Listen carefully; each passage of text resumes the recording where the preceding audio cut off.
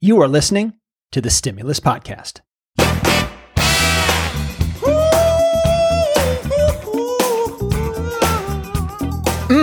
Funkity funk. Hello, my friends. Rob Orman here. For those of you new to the show, what we do is break down ideas, strategies, and tactics to live and work with intent. Don't just suck it up. Think differently. Stimulus is a production of Orman Physician Coaching, where we help docs work through burnout, overwhelm, career quagmires, leadership challenges, maladaptive habits and behaviors.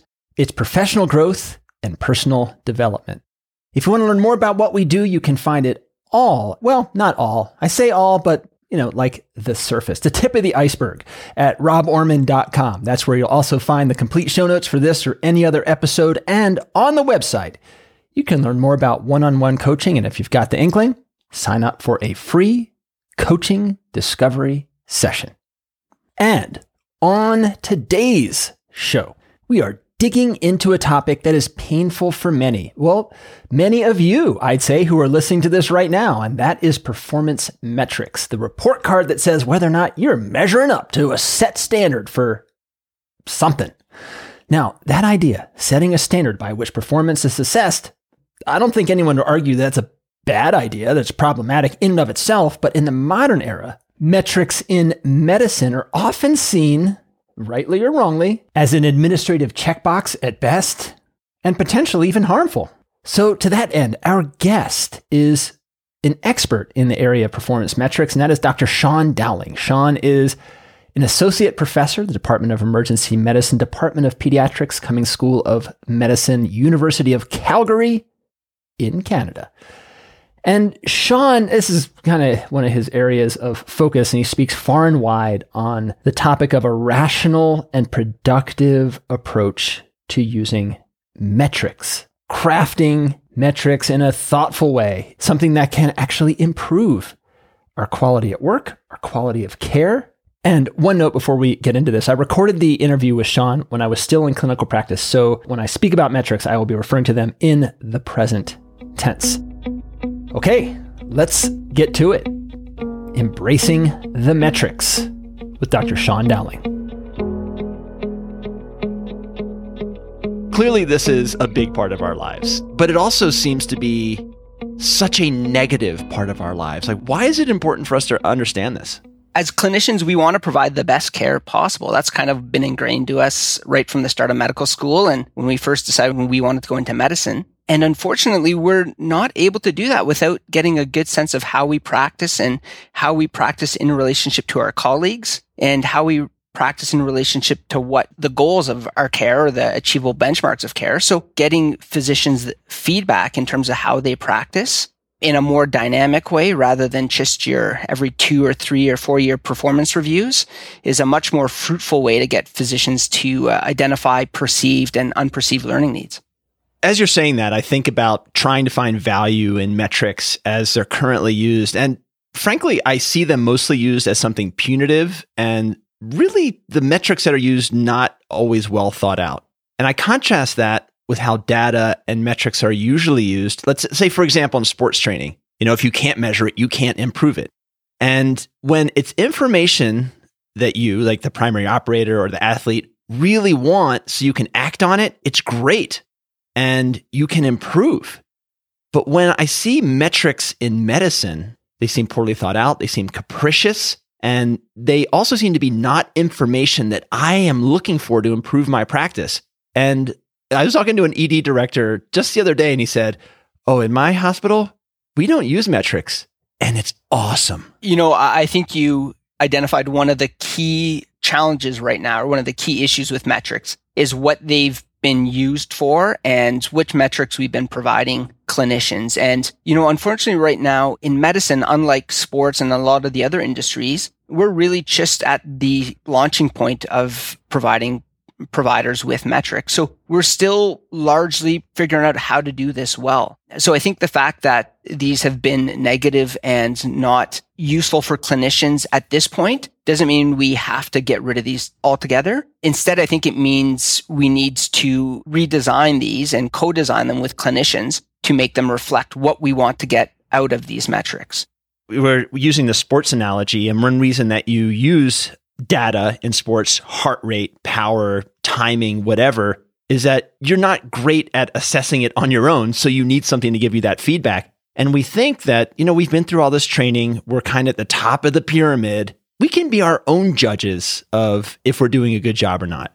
That's a common fallacy in medicine, and one that I see all the time when I talk to physicians about this, is that we have this notion that we are good at self-reflecting or self-assessing what our quality of care we provide is, or the type of care we provide is. And there's lots of evidence out there that shows we're actually quite poor in terms of assessing the quality and the quantity of care that we provide relative to our colleagues. So feedback is an opportunity for us to get that more objective data to show how we practice. A great example that I always describe is talk with your nurses. Ask them what they see in terms of variability of care across different physicians. And they're a source of information about what different physicians do across similar presentations. And that's really where there's an opportunity for us to decrease some of that variability in the care being provided and get physicians that clearly identified areas for learning. When we're talking about audit and feedback, which, we've been talking about metrics, but really what it is, you give audit and you give feedback so that you can do some kind of improvement. Usually what happens is a groan, right? A collective groan if it's at a meeting, or if it's an individual groan. Is there evidence that using this is an effective intervention, that, this can actually make change for the better? There's lots of quite good evidence, RCT level evidence that audit and feedback is an effective intervention. Now, that being said, it's not a homogeneous intervention. The way it's done varies greatly across different projects and different studies. The impact of it is highly variable, but audit and feedback done using sort of the best evidence can be a very impactful tool to get physicians to identify opportunities for change in practice and implementing changes in their practice. Although our understanding of what makes audit and feedback most impactful is still being fleshed out. And when you say that, it makes me think about where this comes from. I mean, I've been in meetings where the metrics we're going to be evaluated on are, number one, created by administrators. And number two, they are not done with any sort of intent at improving patient care. They're done with administrative intent. Definitely. One of the challenges is what we can measure is quite limited. So we tend to focus on providing data to clinicians on what data we have available to us. And in emergency department, one of the most common metrics is flow-based metrics.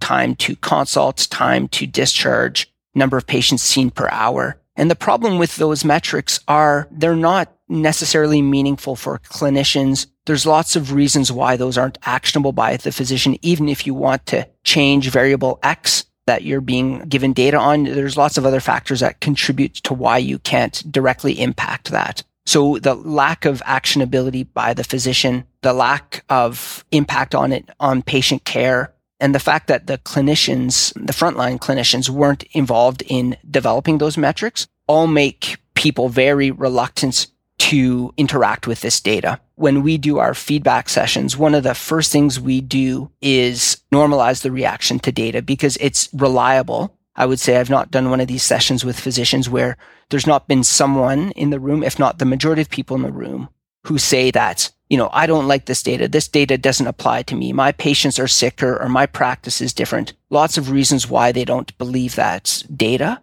Often that comes from a place where they don't believe the purpose of this data and they don't think that this is actually helping them provide better care. They view this as something that's punitive or something that's top down, rather than what we promote and encourage is that this data is meant to be self-reflective. It's not meant to be punitive. It's meant for you to look at what your practice is like and what your performance is on whatever metric you're being given the data on, and identify opportunities for improvement and identify barriers. And one of the challenges is clinicians tend to think in isolation. They think, if I'm not performing well on this metric, then the assumption must be that I'm the problem. And often what we've identified in these situations is that there are more system level changes or action plans that can be created that address this metric, and the responsibility doesn't lie solely in the individual provider.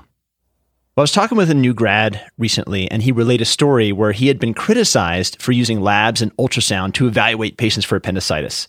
And the message he got from ED leadership, these are his ED docs saying, why are you wasting time with that? Looking at his data. It's interfering with patient flow. Just get a CAT scan and be done with it. So he was criticized, like harshly criticized, for his length of stay numbers being too long. And this specific case was used as an example. And this is one of the perceived dangers with metrics, checking the box, perhaps to the detriment of the patient. Exactly. That's a great illustration of why frontline physicians need to help with designing these metrics and making them reflect what they value as improving patient care. Because the reality is this data is coming. It's there now in most departments. It's going to become increasingly abundant with our access to data through electronic health records, et cetera. But it needs to be meaningful. And one of the things we often check with all these metrics is what we call balancing metrics. So for example, length of stay is one of the metrics, but you need to look at other metrics that are associated with that in terms of resource utilization and other metrics. For example, one of the metrics that we often present physicians with is their time to consult, trying to get that time to consult down as low as possible. And is that a meaningful number? It looks really good. Get in the room, lickety split, you're Johnny on the spot. But it's like, hey, I'm taking care of these other patients. Does it change patient outcome if I'm 8 minutes to my consult to see this patient versus I'm 18 minutes to consult and see this patient? Well, exactly. And if you're quick to consult, but then your consult admission rate is really low, then you're leaving that patient in the department for a number of hours while they're waiting for the consultant and ultimately discharge home. So you need to provide these balancing metrics that offset some of these other more traditional metrics like flow-based metrics. So again, with number of patients seen per hour, we have balancing metrics like return visits to make sure that you're balancing being really fast with the number of patients you're seeing return to the departments within the next 72 hours. So you need to paint as full of a picture as possible in terms of the care, because the reality is the data that we have at this point can't paint a picture of how good of a physician we are. And we have to acknowledge that and stop thinking that it actually does do that. So that is a great example of how data can be used poorly by just looking at one of these metrics in isolation and having it be used punitively for the physician. Because again, if we're doing something that decreases the autonomy of the physician and is viewed as negative or viewed as evaluative, I think it's much more likely to decrease physician satisfaction and very possible can increase burnout amongst physicians.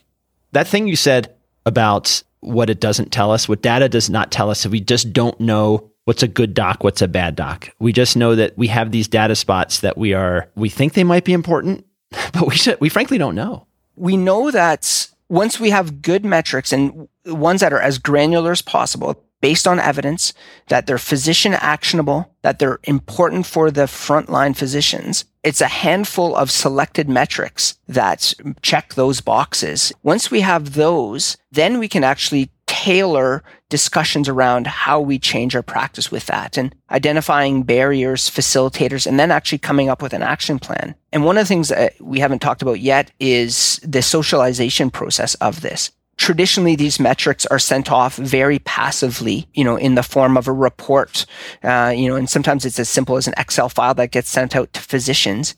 Yep, that's exactly how it is. Here's your metrics, and then you see how many standard deviations you are below or above, and you hope you don't get the ones that are below, but invariably you've got some that are. And how are you expecting that passive, two-dimensional information to get physicians to do anything but be upset with that data? What you actually need to do is provide that data in a way that's meaningful to physicians. So what we do is what we call these facilitated audit and feedback sessions, where we get people into the room. We talk about why audit and feedback is important, how effective it can be. And then we actually have one of our clinicians who actually help co-design the project and identify what are the important variables. We have them present their data to the group. And that actually co-presentation by a local champion actually really helps break the ice in terms of what this is meant to be. It's not the senior administrator or the department head who says, this is how you should be practicing. This is one of your colleagues who says, here are my numbers. And some of them are really good. Some of them are okay. Some of them actually need some improvements. Then we spend the last half of the session, so usually about 30 minutes, talking about what are the barriers to us changing our practice,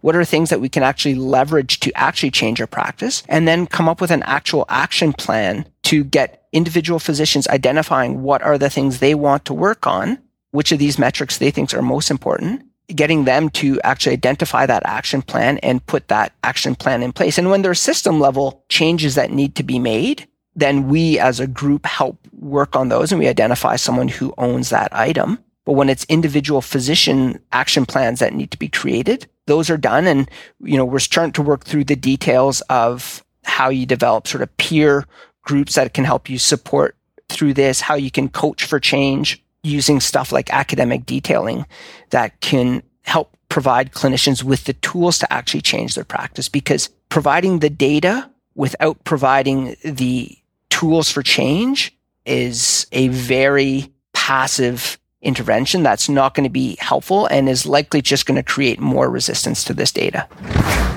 My experience with metrics, as you can probably tell from the questions addressed to Sean, has not been A, net positive, and B, usually seen as at least tacitly punitive to the group of docs.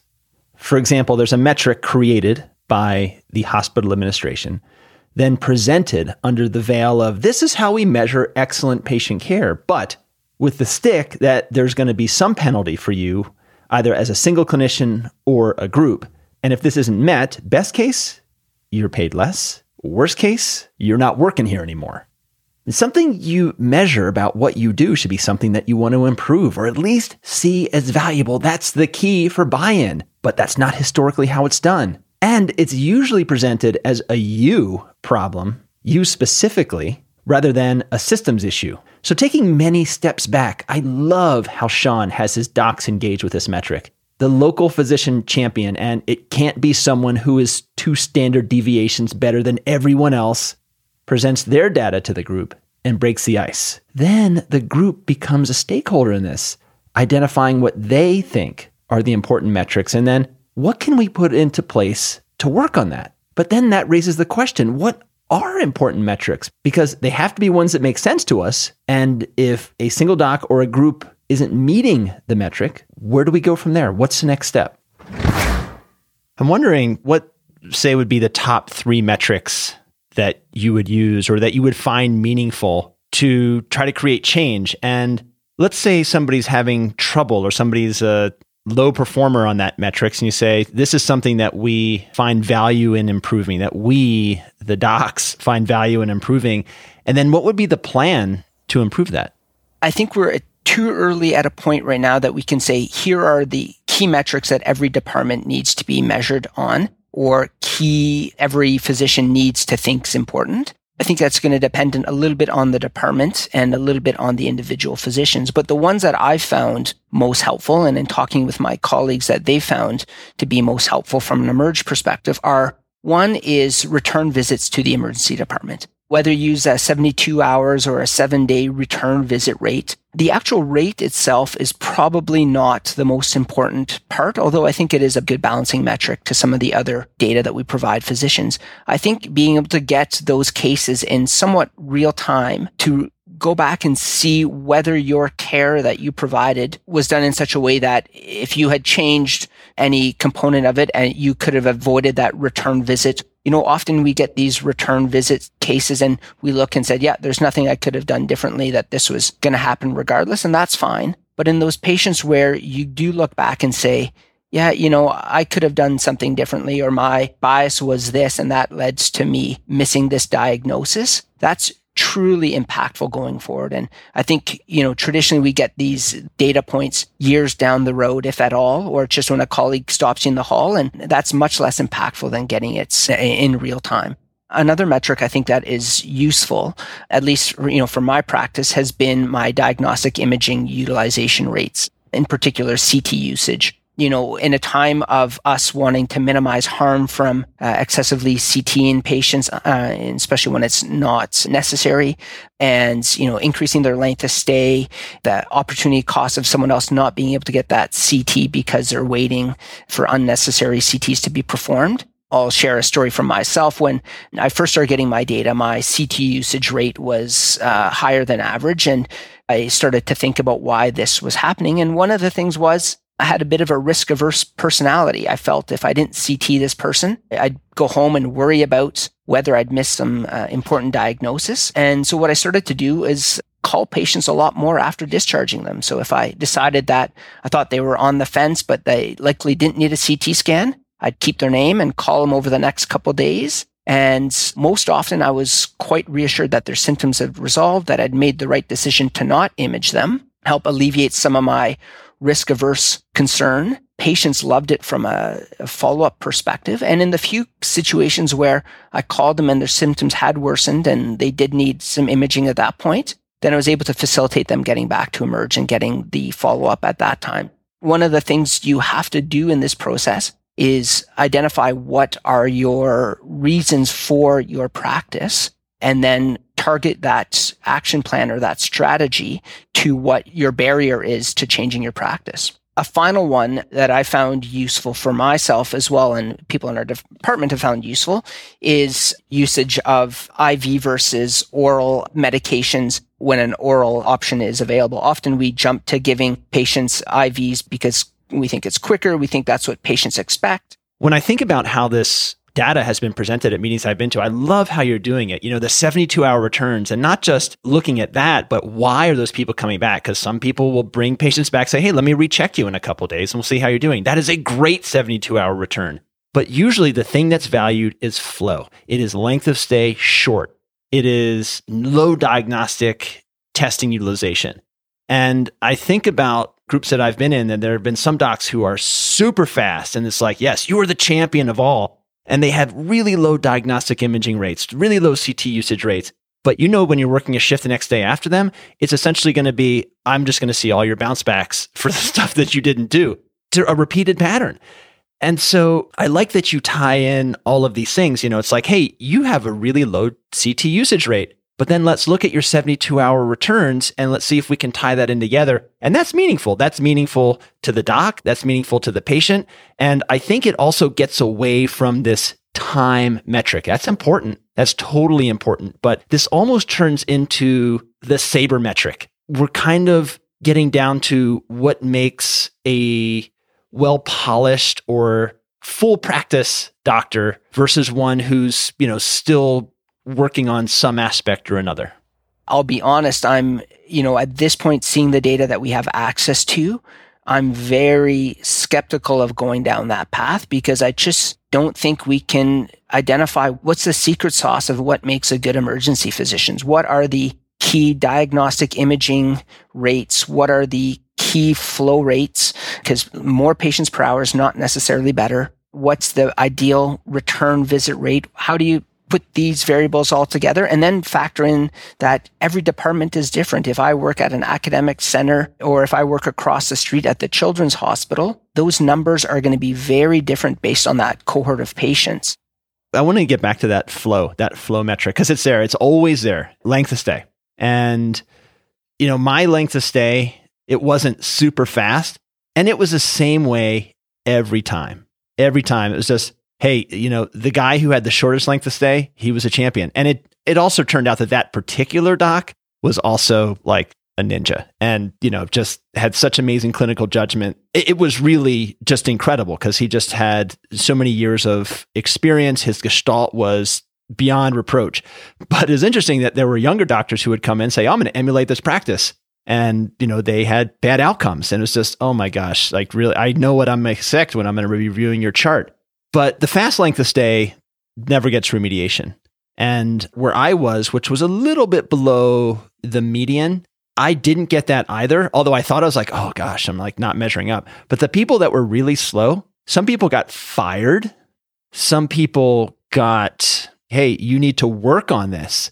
In a sensible system, what would you do? Would you say, let's go through a sensible process to improve this because we see this as something that could actually improve outcome. If we decrease that length of stay, we can get more patients in. There's a cost to that patient who's maybe having an MI in the waiting room that we want to bring back, right? That's just kind of one of the tenets of emergency medicine. So if you're looking at that metric, which is not something that has a direct patient impact, like imaging, I mean, imaging can have a positive and negative impact, but length of stay, which seems to be purely physician-based, how would you approach that? One, you need to get that physician to be willing to change. And, I think intrinsic motivation is far more likely to be successful than extrinsic motivation, where you're saying you have to do this or you're going to be remediated. I think that's probably not going to lead to sustainable change over time.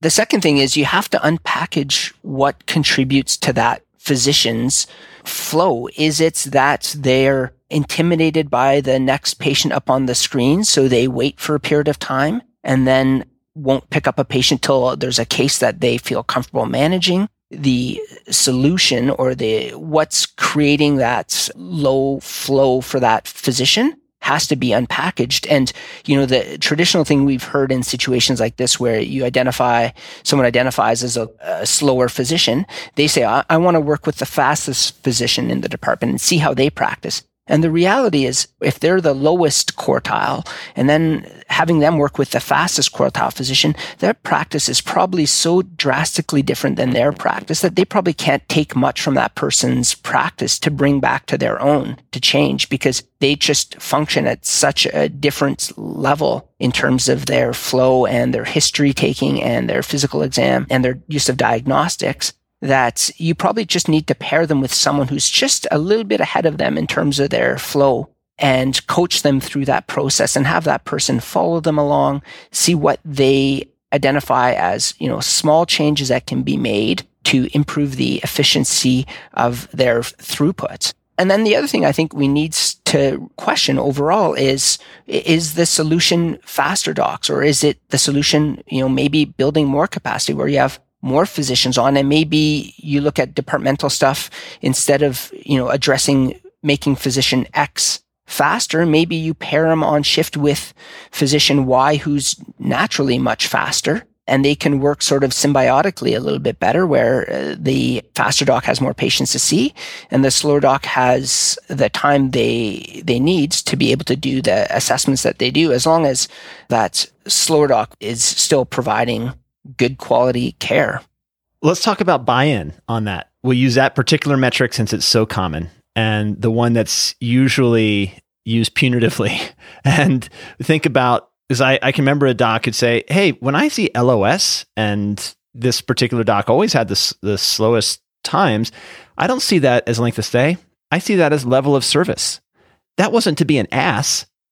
That was meant totally sincerely. It's like, hey, that's how this person practiced. This is somebody who was extremely experienced, says, this is how I practice medicine. LOS is level of service, and I provide a very deep, comprehensive workup. There's not going to be an intrinsic motivation for me to change based on you providing me with this metric.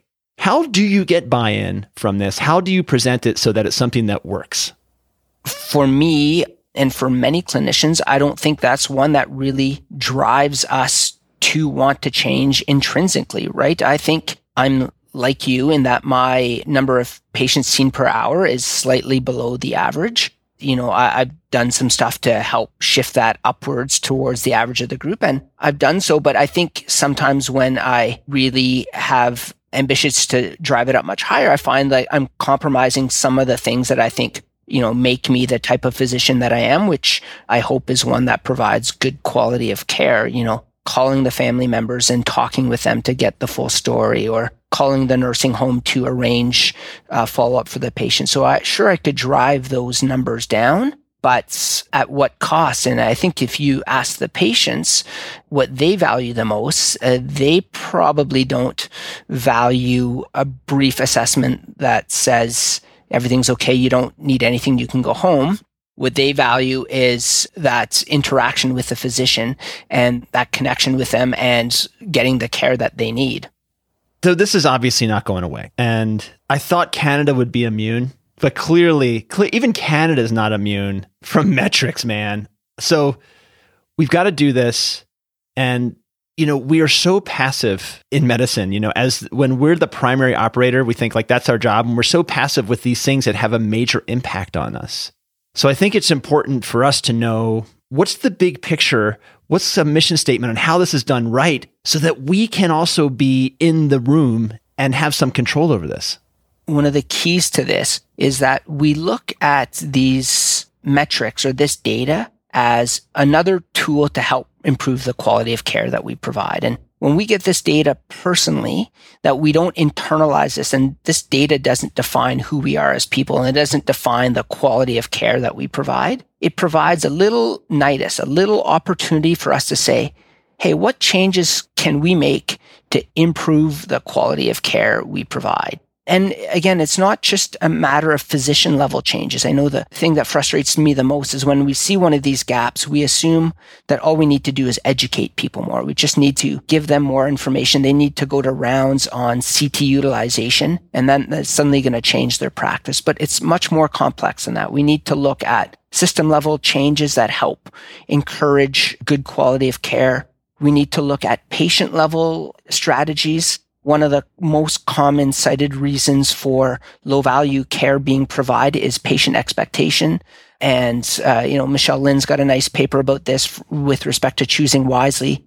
And a driver of why we use some of these low value tests is that we perceive patients' expectations to be that they want these tests done. And we suck at knowing patient expectations. Exactly. And we just did a project here with around CT for minor traumatic brain injury.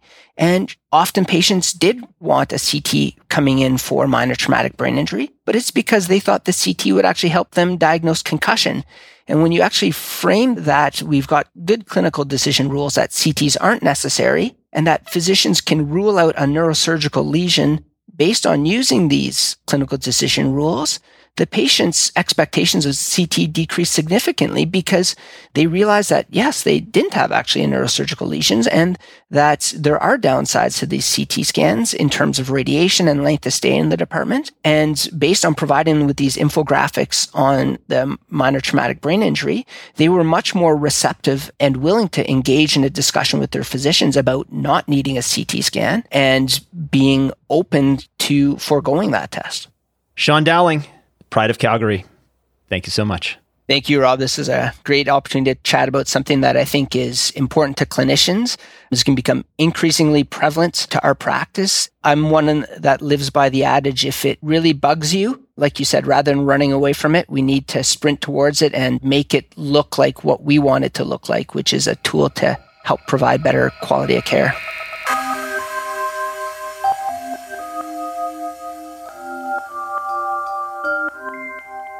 Run toward this. Own this.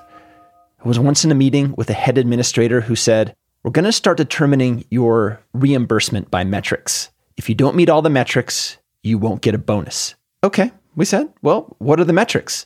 The response was, well, we figured that metrics were a good idea, but we don't know exactly what they should be. Now, that's usually not the case. It's usually a message from the hospital administration that, hey, here's the metrics you need to meet. And this is one area where I think it is worth it to go full cowbell, to dig in your heels and say, nope, these don't make sense. These are not evidence-based. Here's what they should be to be meaningful. Or if they do make sense, administration doesn't always have bad ideas. Say, let's embrace this and really take it on as something to monitor and potentially improve our practice and our systems. So what metrics do you think are important to you and your group? Now, sometimes there's a clear issue within a department that needs addressing, like a problem that affects patient care, staff well-being, whatever. Now, that's something that might be important to measure. But looking on a more general scale, Sean presented some to consider, like return visits to the ED. This is done in a lot of shops, but what's not done is the rapid turnaround for this data, not just a number that you get several months later. Diagnostic imaging utilization. Personally, that's always been a perennial challenge. Even though I would try to apply decision instruments, Canadian C-spine, Canadian CT head, do a low-risk Wells and D-dimer, got that good. But it turns out that there's a lot of equivocal cases where you could watch and wait versus, just get the CT. And it turned out that I was way more often on the just go ahead and get the CT side. Most of those CTs were negative. Some were positive, but as I would look at these numbers and see that I was a standard deviation or 2 above the mean, well, that means that I'm irradiating more patients, and I don't know that my outcomes are necessarily better. So it led to more shared decision-making conversations with patients about options. Hey, watch and wait or do the test. Earlier on in my career, it was, you know what? I'm just going to get the CT and I'll let the patient know that that's what's coming, versus years later saying, here's what I think might be happening. And we've got a choice of watching and waiting versus doing a scan now. Here's the risks and benefits of each one of those. Full disclosure, I have still stayed on the higher than average of diagnostic imaging, but nowhere near the highest, which is where I had been. And a third one that Sean mentioned, which I had never even thought of as using as a metric, are you giving oral meds over IV when oral is available and equally effective? Like clindamycin, like ciprofloxacin, whatever. I mean, that's more cost. That is longer length of stay. Did they even need that IV in the first place? There's so much in that metric. The potential morbidity from an IV placement if they didn't need one in the first place. There's ED systems with lengths of stay. There's so many things that we can do to really make a positive difference in care. And that is it for today. For complete and detailed show notes to subscribe to our newsletter or learn more about our one-on-one coaching program, you can hit us up at roborman.com. And if you dig the show, hit the subscribe button in your podcatcher so you don't even have to think about downloading it. Until the next time, my friends, be well and keep on rocking.